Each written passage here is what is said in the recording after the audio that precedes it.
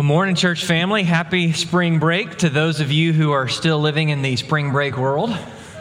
I know for some of you that's been a while. For some of you, you have waited every moment for this week to not have to go hang out at school. And so happy front side of spring break. This morning, let me just pose a question to us this morning. If you had to try to target what you think is the quickest way to destroy what God would want to do in and through a church, what would you pick? What would you pick? And let me tell you, as I asked this question this morning, I believe what we will see in our passage today certainly is one of the top, if not the top way that the enemy would use to wreck everything what God would want to do in a church family and through a church family. And I go further than that to just tell you this has been an interesting week because every possible thing that could happen this week, I won't say every possible, that's a little pastor exaggeration. It feels like every possible thing that could happen this week to infringe on the quality of my prep time has happened this week. Not only that, but then I look at just even things that have gone on. Time change was last night. We're glad some of you made it through there. I won't count it against you if you fall asleep this morning. Our daughter decided that time change Sunday is a family holiday and woke up right as the time changed and stayed up all night.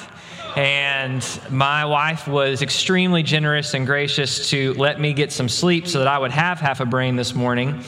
But I just simply say this to say, when I look back at this week and see all sorts of things that have gone, I do look at it and acknowledge there is some element of spiritual warfare there because this truly is what we will see today. I think what is the most major way to wreck what God would do in a church and through a church and the quickest way to stall it. So if you've got your Bibles, let me invite you to open up. We're back in the book of Philippians and we are in chapter 4, Philippians chapter 4. And you'll remember last week, as we finished out chapter 3, we came into verse 1 of chapter 4 where we'll pick up today, and we saw last week as Paul commands us to stand firm in the Lord, that in the face of opposition, in the face of many who are capitulating and deconstructing their faith, in the midst of a culture that is hostile to the gospel, you and I are called to stand firm, to be rooted and planted, to be unwavering as a church and individual believers. And we walked through and saw how we do that. There's a certain attitude of maturity. There is a heeding of the Spirit's conviction. There is a living in accordance with the standard of the Word. There is an imitation of faithful citizens of heaven. There is an eager waiting that should be present in us for the return of our Savior. And as we do these things in this way, stand firm. And that's where we pick back up this week. Look what Paul says, verse 1, chapter 4. Therefore, my beloved brethren, whom I long to see, my joy and my crown. And by crown, he's referencing that crown would be the victor's wreath. That the victor of the Greek games would finish and come in first, and instead of giving them the gold medal, what they would give is this wreath that would go upon their head to signify that they were the victor. He says, you are my crown, my victor's wreath, and in this way stand firm in the Lord, my beloved. Now, we didn't look hard at this last week, but did you notice all the terms of affection from Paul for this church? My beloved, those whom I love, agape, unconditionally, whom I long to see. There is this deep yearning in my heart to see you, to be present with you. You are my joy and crown. And it's interesting, Paul talks elsewhere of churches, calling them to walk well in the gospel so that at the standing before Christ, they would be his joy and crown. But here he speaks of this church, not in a future sense, but they are presently his joy and his crown. There is a deep sense of affection, of longing, of passion from Paul for this church. Everything that Paul has written, everything we will see today, even for how much today has potential to step on every one of our toes, just like it would have the Philippian church. It is not driven by some kind of self-inflated ego from Paul. It's not driven by some kind of hypercritical spirit. It's not what is driven. It's driven by a deep love and affection that the church in Philippi would know Jesus to the fullest possible extent and would experience his very best, both personally and corporately as a family. And church family, as we walk through this today, understand that's the heartbeat behind it. It's not to be picky. It's not to be hypercritical. It is to sit here and to say, you and I, we don't know the Apostle Paul, but we are Christ's beloved. We are Christ's joy. And Christ calls us to stand firm, to be unmoving. And as you and I seek to fulfill that call to stand firm in the Lord, here is the first of several challenges we will face. Look with me, verse 2. I urge Euodia and I urge Syntyche to live in harmony in the Lord. Indeed, true companion, I ask you also to help these women who have shared my struggle in the cause of the gospel, together with Clement also and the rest of my fellow workers whose names are written in the book of life. So all of a sudden, we're introduced to a couple people here. There are two ladies, one by the name of Euodia, one by the name of Syntyche. And I will do my best to say those correctly all this morning and not just quickly say them. And they're obviously not names we use commonly today. Euodia means one who has arrived. Syntyche means happy chance, good luck, pleasant acquaintance. Two ladies. And Paul writes, and literally in the Greek, what he says is, I urge, I beseech, I plead. And he repeats it with each of the ladies' names. He says, Euodia, I plead with you. Syntyche, I plead with you to live in harmony, is how my Bible translates it. Literally, it's a word we've seen many times throughout the book of Philippians already. It's the word, I'm pleading with you to lead your thoughts in a certain way. To live in harmony, to think with one accord, to think the same way. And not just to think the same way, but he gives it a category, to think the same way in the Lord. There is a way of thinking that is befitting a follower of Christ. There is a way of thinking that is reflective of how Christ thinks. And in that way, I am pleading with you to think together in that way. Not only is it what we're supposed to think and how we're supposed to think, but the way it's constructed is also why I'm urging you to think this way in the Lord, because you are to be in submission to the Lord. Which tells us a little bit about what's going on. We don't know a lot here. We're not given a lot of information. In fact, it's easier to look at what we know and determine what's going on by what's not said than it is based on what's said. We see there's two ladies, Euodia, Syntyche. We also see there's a third person referenced. In verse 3, it says, indeed, true companion, or your Bible may say yoke fellow. There is someone there in the church in Philippi whom Paul looks at and sees as a true companion, someone who is like-minded, like-spirited as Paul. Paul's used these terms before. Think back to chapter 2 when we saw Timothy and Epaphroditus. This is a term Paul would use of someone who's driven with that same drive that he has to know Christ, to know him deeply, to know him fully. This is someone who would be actively engaged and on mission with God. This is someone who is placing the good and the need and God's purposes in the church above their own agenda. He writes this person whom we do not know. By the way, it doesn't tell us who this person is. The best guess I could find in all of my study is that it's possible that it's the Dr. Luke, but we don't know. But there is someone there that Paul sees as a true companion. He says, these two ladies, I'm asking you. In fact, actually, whereas he urges, it's not a command. He's pleading with the two women. He commands this true fellow. He says to help. To help, to take and bring together, to lay hold of, to seize and bring together. Help these women. Help them. Help them why? What's going on? We don't know what. But something has happened between these two women. What do we know about these two women? Well, look what he says in verse 3. They shared in Paul's struggle in the cause of the gospel, and their names are written in the book of life. Here's what we know about these ladies. These ladies are, in fact, real, legitimate, true followers of Christ. They have been saved by grace through faith. Their names are written in the book of life. Not only that, but as it comes to their engagement in ministry, Paul uses a term there that if you flash back to chapter 1, verse 27, when he calls us to strive side by side together, he uses the same term to say, these two women, he says, true companion, help them come back together because these two women, they have been engaged with me. They have been active in working and sharing and spreading the gospel. Which means by default, church family, for that word to be used of them means they were sharing the gospel. They were active in ministry. Not only that, but they would have very likely suffered hardship for the gospel. These aren't just two ladies sitting over on the sidelines, cackling back and forth, saying that these are ladies who are engaged and active. They are leading in ministry and setting an example in the life of the church. And it's possible, we don't know for sure, but if you go back to Acts, when Paul first comes into the city of Philippi, he doesn't find a synagogue to go to teach. So in the absence of the synagogue, he makes his way down to the river, and it says that there at the river, he found a group of women who were working, and they were open to having a conversation about the gospel.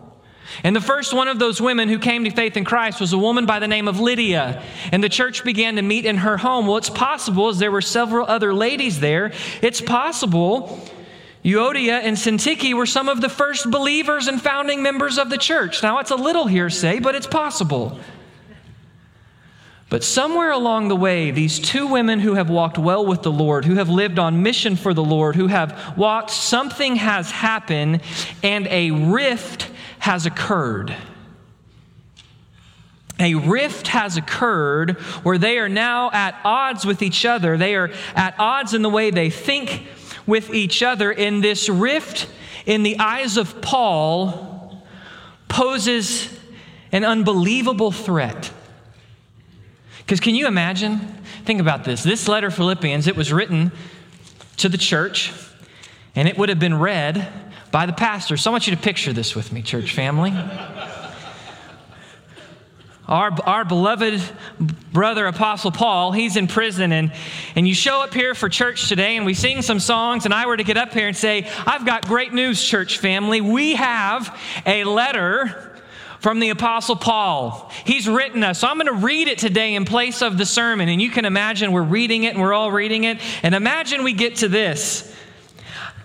I plead Euodia, I plead Syntyche, or I will resist the urge to use anyone's name lest someone start spreading rumors. But imagine your name all of a sudden getting dropped. To you and I, that would be, oh my goodness, wow, we have really stepped up the level of intensity. In reality, Paul using their names is a reflection that he is deeply concerned for the danger and destruction the rift poses for the spiritual health of Euodia and Syntyche. He is also deeply concerned for the danger and destruction their rift means for the church. Because inevitably, as you and I can imagine, if there's really this rift, it's this well known. You're going to have some who are in Euodia's camp. You're going to have some who are in Syntyche's camp. Now, what's the nature of their conflict? We don't know specifically the nature of their conflict, but it seems likely that there's a few things it's not. It does not seem that the conflict is one where one of them was teaching something that's false, a theological conflict. Why? Because Paul does nothing to correct any false theology here. And if you read the rest of Paul's letters, you know if there's a theological conflict, Paul doesn't hold back. He addresses it. He's not afraid to name names, to call people out, to address theology.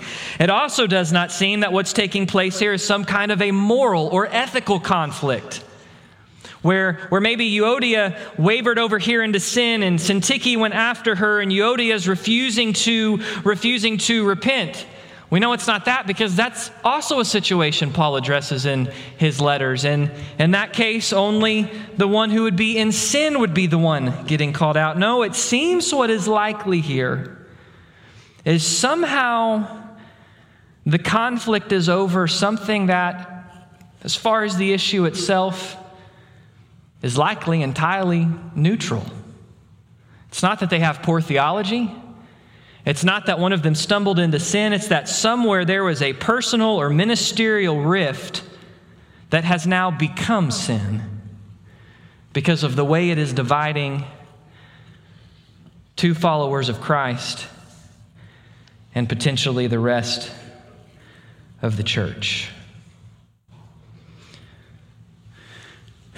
Church family, understand, as we look at this passage today, we all of a sudden go from speaking in lofty goals. We saw chapter 1, being on mission with God, being a gospel-driven church, striving side by side for the faith of the gospel, being on witness out in the world as a unified body.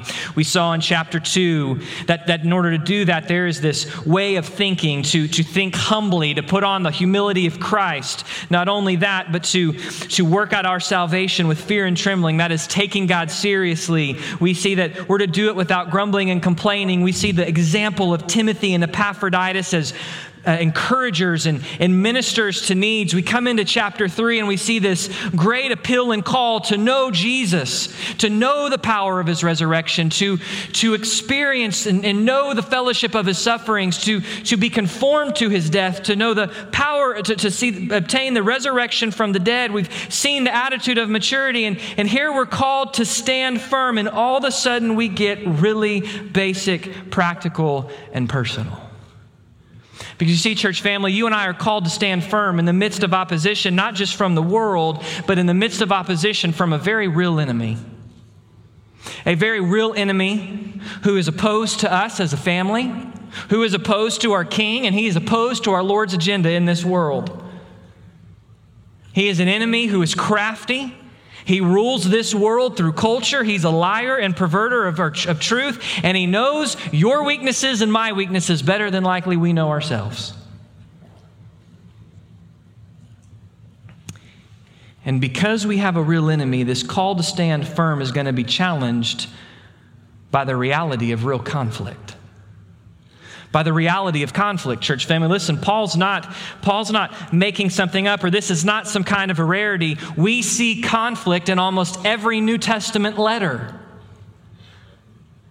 Go to Romans. There's those that believe, while Romans is Paul explaining and defending the gospel, that the reason he's doing so is because there is a conflict between the Jewish and the Greek portions of the Roman church. There's a cultural conflict that they're allowing to come between them. We see in 1 Corinthians there is a moral conflict, as the Corinthian church is just terrible in their morality. We see in Galatians there is a dangerous theological conflict that is pulling the church to a works-based righteousness that Paul addresses. We see in the book of Philemon there is a personal ethical conflict as Paul sends a slave of Philemon's back to Philemon and calls Philemon to treat him rightly as a free brother in the Lord. We see in 2 Timothy, Paul names specific names of people who have personally opposed him and opposed the true gospel. We see conflict because conflict is real. Paul himself faced ministerial conflict in Acts chapter 15 when before leaving on the missionary journey where he would come to Philippi, he gets together with Barnabas, and Barnabas says, we need to bring John Mark with us. And Paul says, no, John Mark quit the last journey. We're not bringing him back. And that disagreement, that conflict was so great between Paul and Barnabas that they would separate and go their separate ways. Barnabas, the one who was the first to really believe and accept Paul as a follower of Christ, to pour in to encourage him, this deep brotherhood and partnership. Paul is no stranger to conflict. And church family, what this reminds you and I is this. Unlike some of those other churches I've mentioned, Philippians is by far one of, if not the healthiest church we see in the New Testament. This is a church, they're active in living on mission for the gospel. They're active in witnessing for Christ. They are active ministerially. They are vibrant. They're growing. They're resilient. They're facing opposition and not backing down. They're generous. In fact, Paul will go on to say at the end of chapter 4, after I let you, no church other than you gave to help me. The whole occasion for this letter is they've sent Paul a financial gift and encouragement through Epaphroditus. This is a healthy, gospel-driven church, yet it's not immune from personal conflict. Which says, church family, we can be, and likely, as we seek to walk and be a healthy, gospel-driven church, understand the enemy will seek to sow conflict. Not only that, but you have two ladies here that from the basic things we know about them, here are two. These are not half-hearted or these are not half-hearted church members who just are content to come and take for themselves. These are ladies who are engaged. They are active. They are suffering for the cause of Christ. And yet even they are not immune from having personal conflict. Understand, church family, that means is don't look around the room. As you look within it yourself, it doesn't matter how mature you are in Christ in this room. None of us are above falling into a dangerous conflict with another. We've got to have eyes wide open because conflict is real. And we see this kind of conflict. Now, let me be clear before I say this. There's two things to preface. One, the conflict we're dealing with here is not a kind of conflict where someone is off theologically or is off ethically. Those conflicts do exist, and there is a pattern laid out in Scripture for how to deal with those things, for how to approach a fellow follower of Christ who's in sin, how to address that. There is that. That is a passage in a sermon for another time, only because this is looking at a more personal conflict where it's not the issue that is sinful, it's the way the two have responded to each other that is sinful. And we see this, church family. We see this between members in churches who disagree over style or preference or personality and ministry. You can imagine Euodia and Syntyche. Euodia says, wait a minute. Why is Syntyche getting to start a Bible study that's competing at the same time as my Bible study? We already have a Bible study there. We don't need another one. Or you can imagine Syntyche maybe is a Philippian coffee snob. I can't believe Euodia would have picked Roman roast over Galatian roast.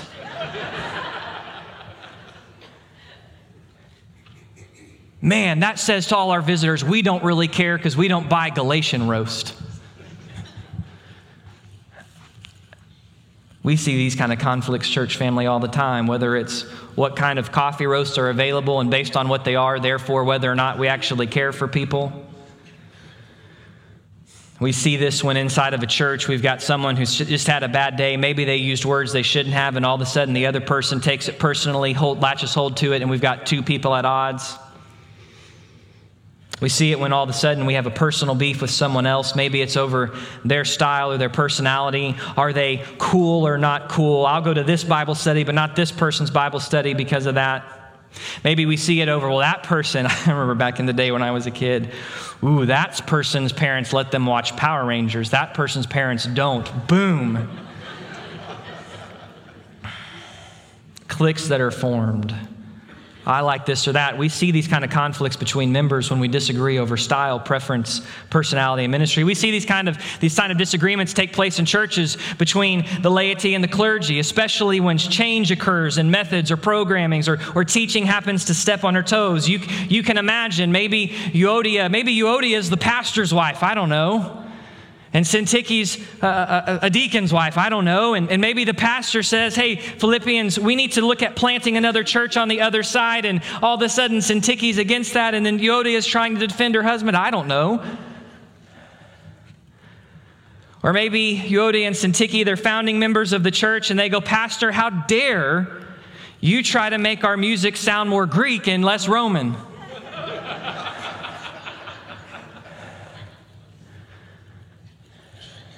Or how dare you, pastor,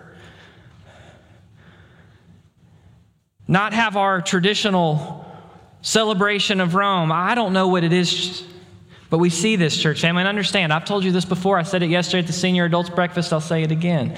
I am not a passive-aggressive preacher, so do not read in to any example I use here. What I am trying to do prayerfully is trying to use examples that are common to churches, but that run into specific things for us so that we understand really the scope of what's here.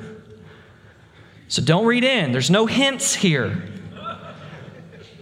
But the kind of conflict that exists when the pastors pray through and think maybe we need to alter some of what we're doing musically, or maybe we need to do something different than the way we've done it before. Maybe it's a big Sunday like a Christmas concert or a patriotic celebration that all of a sudden maybe we need to do it a little differently or try something different. Or maybe it's the Sacred Cow Church event.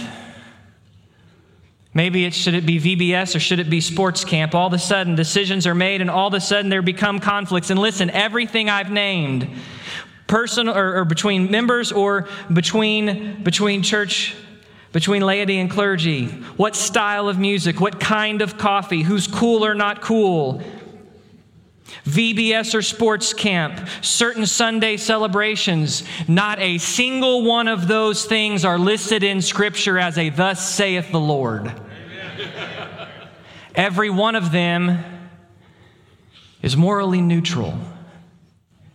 Yet how many churches have divided along whatever lines those things fall because of conflict over morally neutral things? How dare we build that new sanctuary and not put church red carpet? Or you'll laugh at this one, but this is a true story. We're going to split the church because that water fountain went there instead of there. That is why the reality of conflict has to be seen, because conflict is so destructive. Conflict is destructive, church family, because it destroys the humility, the harmony, the unity that must mark the church which walks with Christ.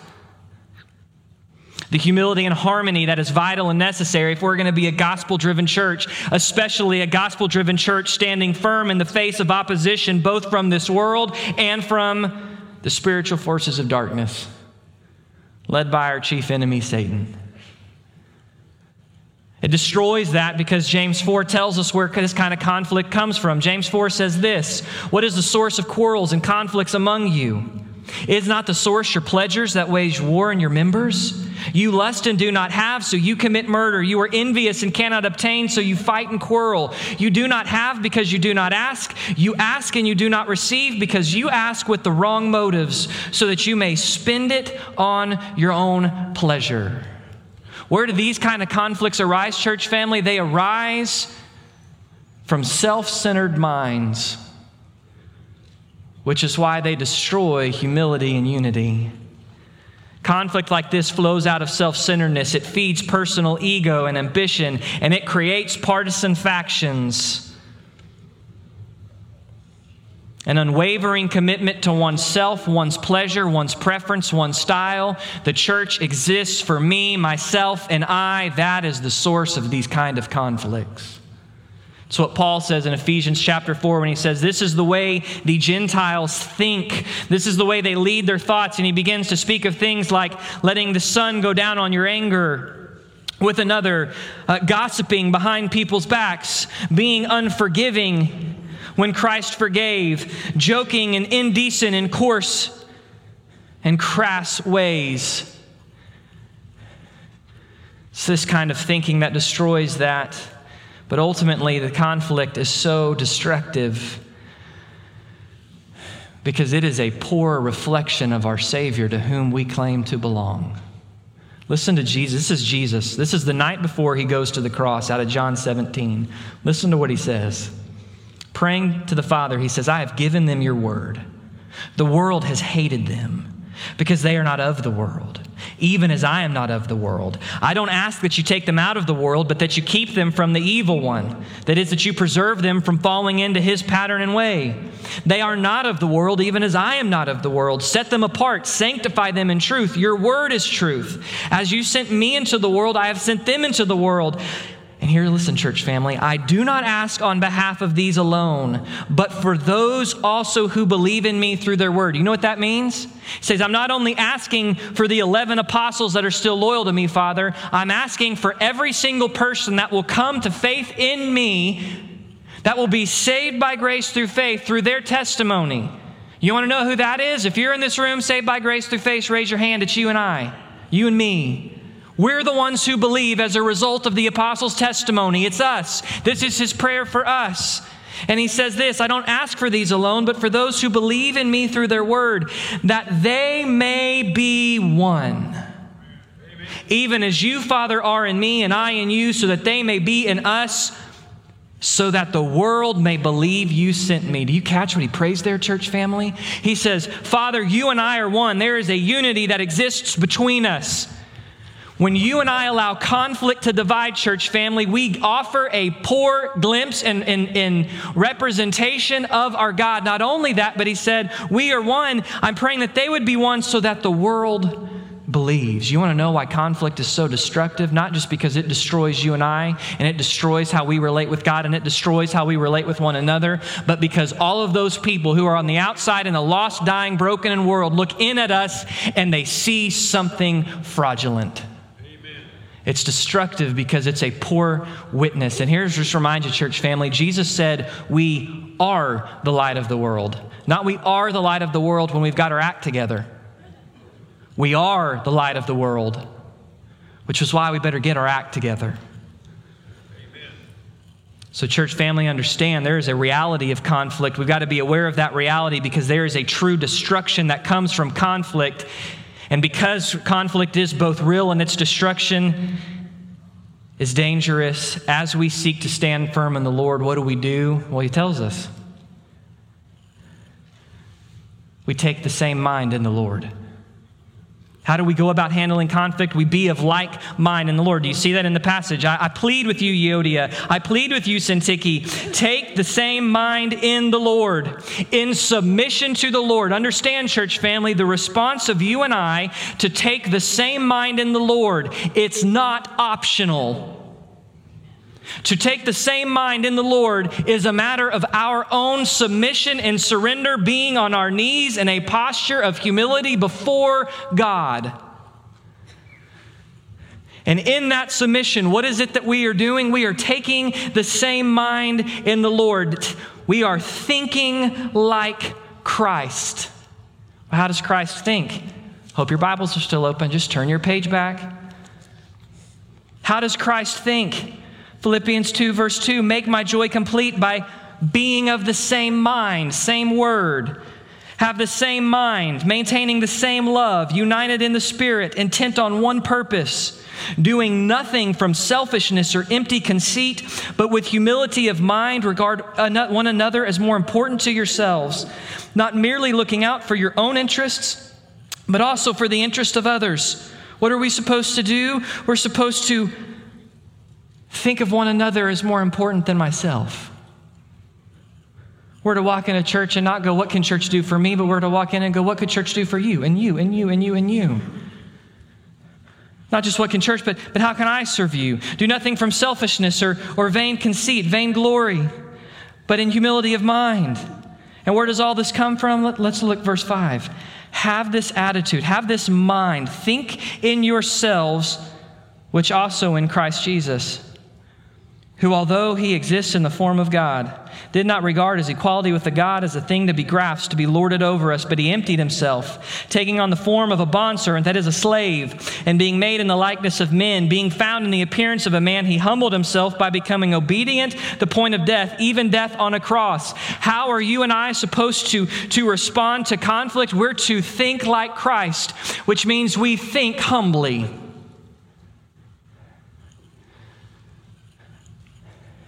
Means we see God correctly for who he is. He is God, not us. Amen. It's his church, not ours. Amen. We're his people bought at a price not our own. That believer you have conflict with isn't just a person you have conflict with, it's a person Jesus bled to save. And is precious to his heart just as much as you're precious to his heart. It means we see God correctly. It means we see ourselves rightly in light of that. We see ourselves, our value, our worth, in light of the fact that Christ died to save us. But we also see it's not about us. We see each other as important. If we think like Christ and walk in humility, it means we use soft words, not harsh words. Soft words that turn away wrath. If we're going to be humble like Christ, it means we're willing to offer forgiveness when we've been wronged. It also means we're humble enough to acknowledge when we're the one in the wrong and to ask that person we're in conflict with for forgiveness. It means, church family, if we're to walk and think like Christ and to think humbly, then we have to die to ourselves and to our style and preference, because it is not about us.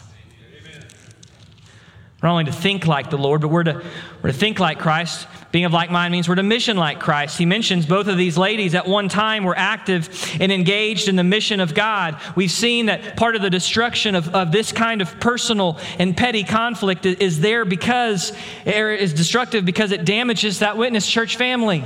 There's a lot of things we can get hung up on that are personal. And again, hear me, I'm not addressing when a person has sinned or when we're teaching heresy. That's a different issue of how we deal with that conflict. We're talking about we've gotten into a personal conflict over something that's nothing, but now it's something because of how we're treating each other.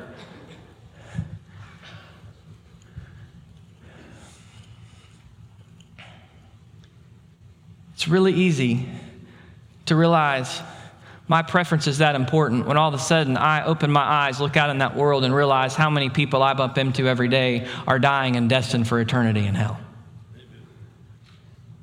See, church family, if all of a sudden we put our eyes to be on mission, to take on God's mission, it will change,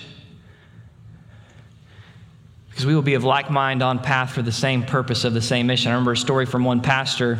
He came into a church and there were some things that had to be changed and moved, and all of a sudden some people started coming to faith in Christ, and a young man got baptized that day, and an older gentleman in the church walked up and said, "Pastor, you know, I don't like a lot of your changes you've made. But if your changes mean we see people like that come to faith in Christ, you do whatever you want. We got to reach people for Christ." Amen.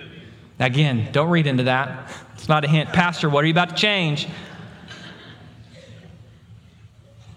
But when change is done for the glory of God, it doesn't matter if we're all focused on the mission of Christ. We think like Christ. We mission like Christ. Church family, we love like Christ. Love is patient, kind, not jealous. It does not brag. It is not arrogant. It does not act in ways that are unfitting. Love does not seek its own. It is not easily provoked. It does not take into account a wrong suffered. It does not rejoice in unrighteousness, but rejoices with the truth. Love bears all things, believes all things, hopes all things, endures all things. Love never fails. Church family, if we're going to be of the same mindset of Christ, it means we think like Christ. We mission like Christ. It means we love each other like Christ. It means we're patient with each other. And by the way, remember, God's patience puts up with a lot of sinful dishonor on our part. In fact, why has the Lord not returned? Why is he slow, as some count slowness, according to 2 Peter? Because he wishes that none should perish and all should come to faith in him. Amen. Doesn't mean that all will come to faith in him.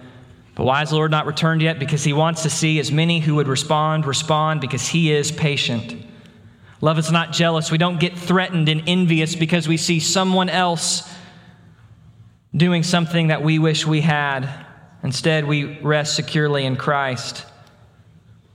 If love bears all things, it means I can choose to love a person when you're just having a bad day and you said something dumb you didn't mean. And instead of blowing it out of proportion, we can just have a conversation about it, love each other, and move on. Love believes all things. which means we give each other the benefit of the doubt. Endures all things means we endure the hard growing pains of being matured in Christ, church family. Even when sometimes that may mean one of us makes a mistake. Paul, speaking about this love, said this: when I was a child, I used to speak like a child, think like a child, reason like a child. When I became a man, I did away with childish things.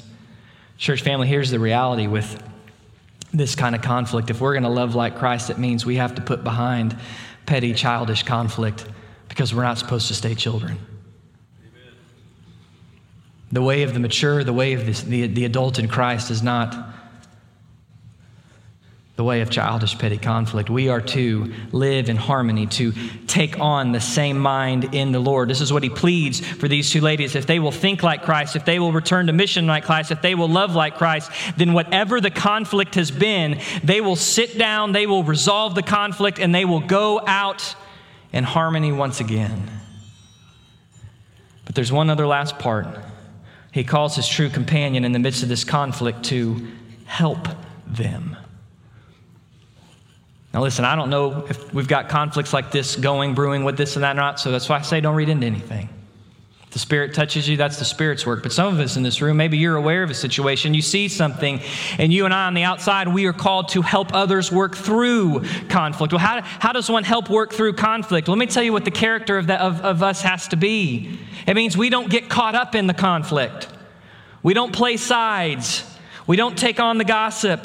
Rather, we stay on point with knowing Jesus, with walking in humility, with loving the body, with living on mission, in seriousness, going about our salvation. This is why he calls the one true companion, the true yoke fellow. He says, I know you're walking well with Christ. How do we help?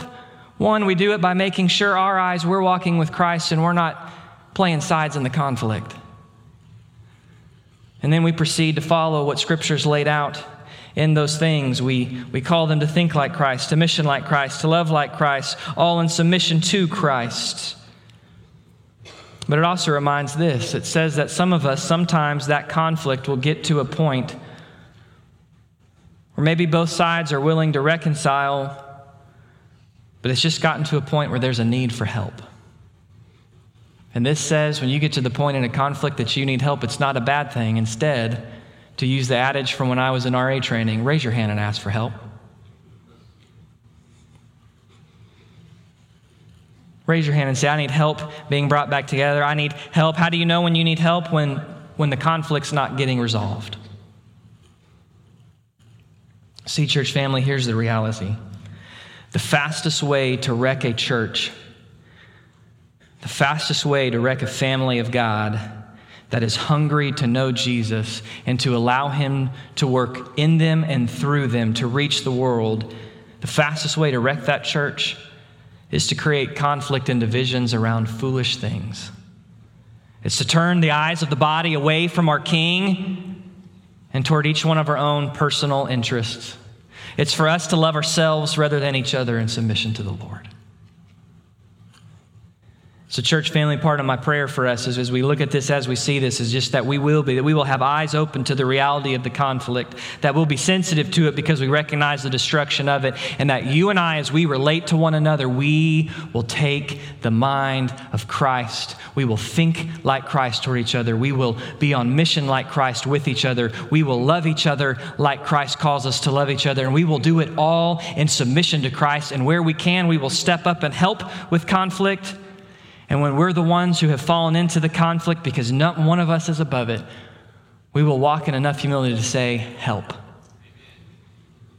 Because if we will be that church family, there's going to be disagreements.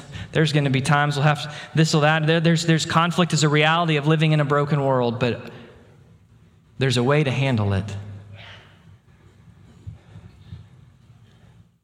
where we remain one body for one purpose, for His glory, that shines to all the world around us. Let's pray. Father,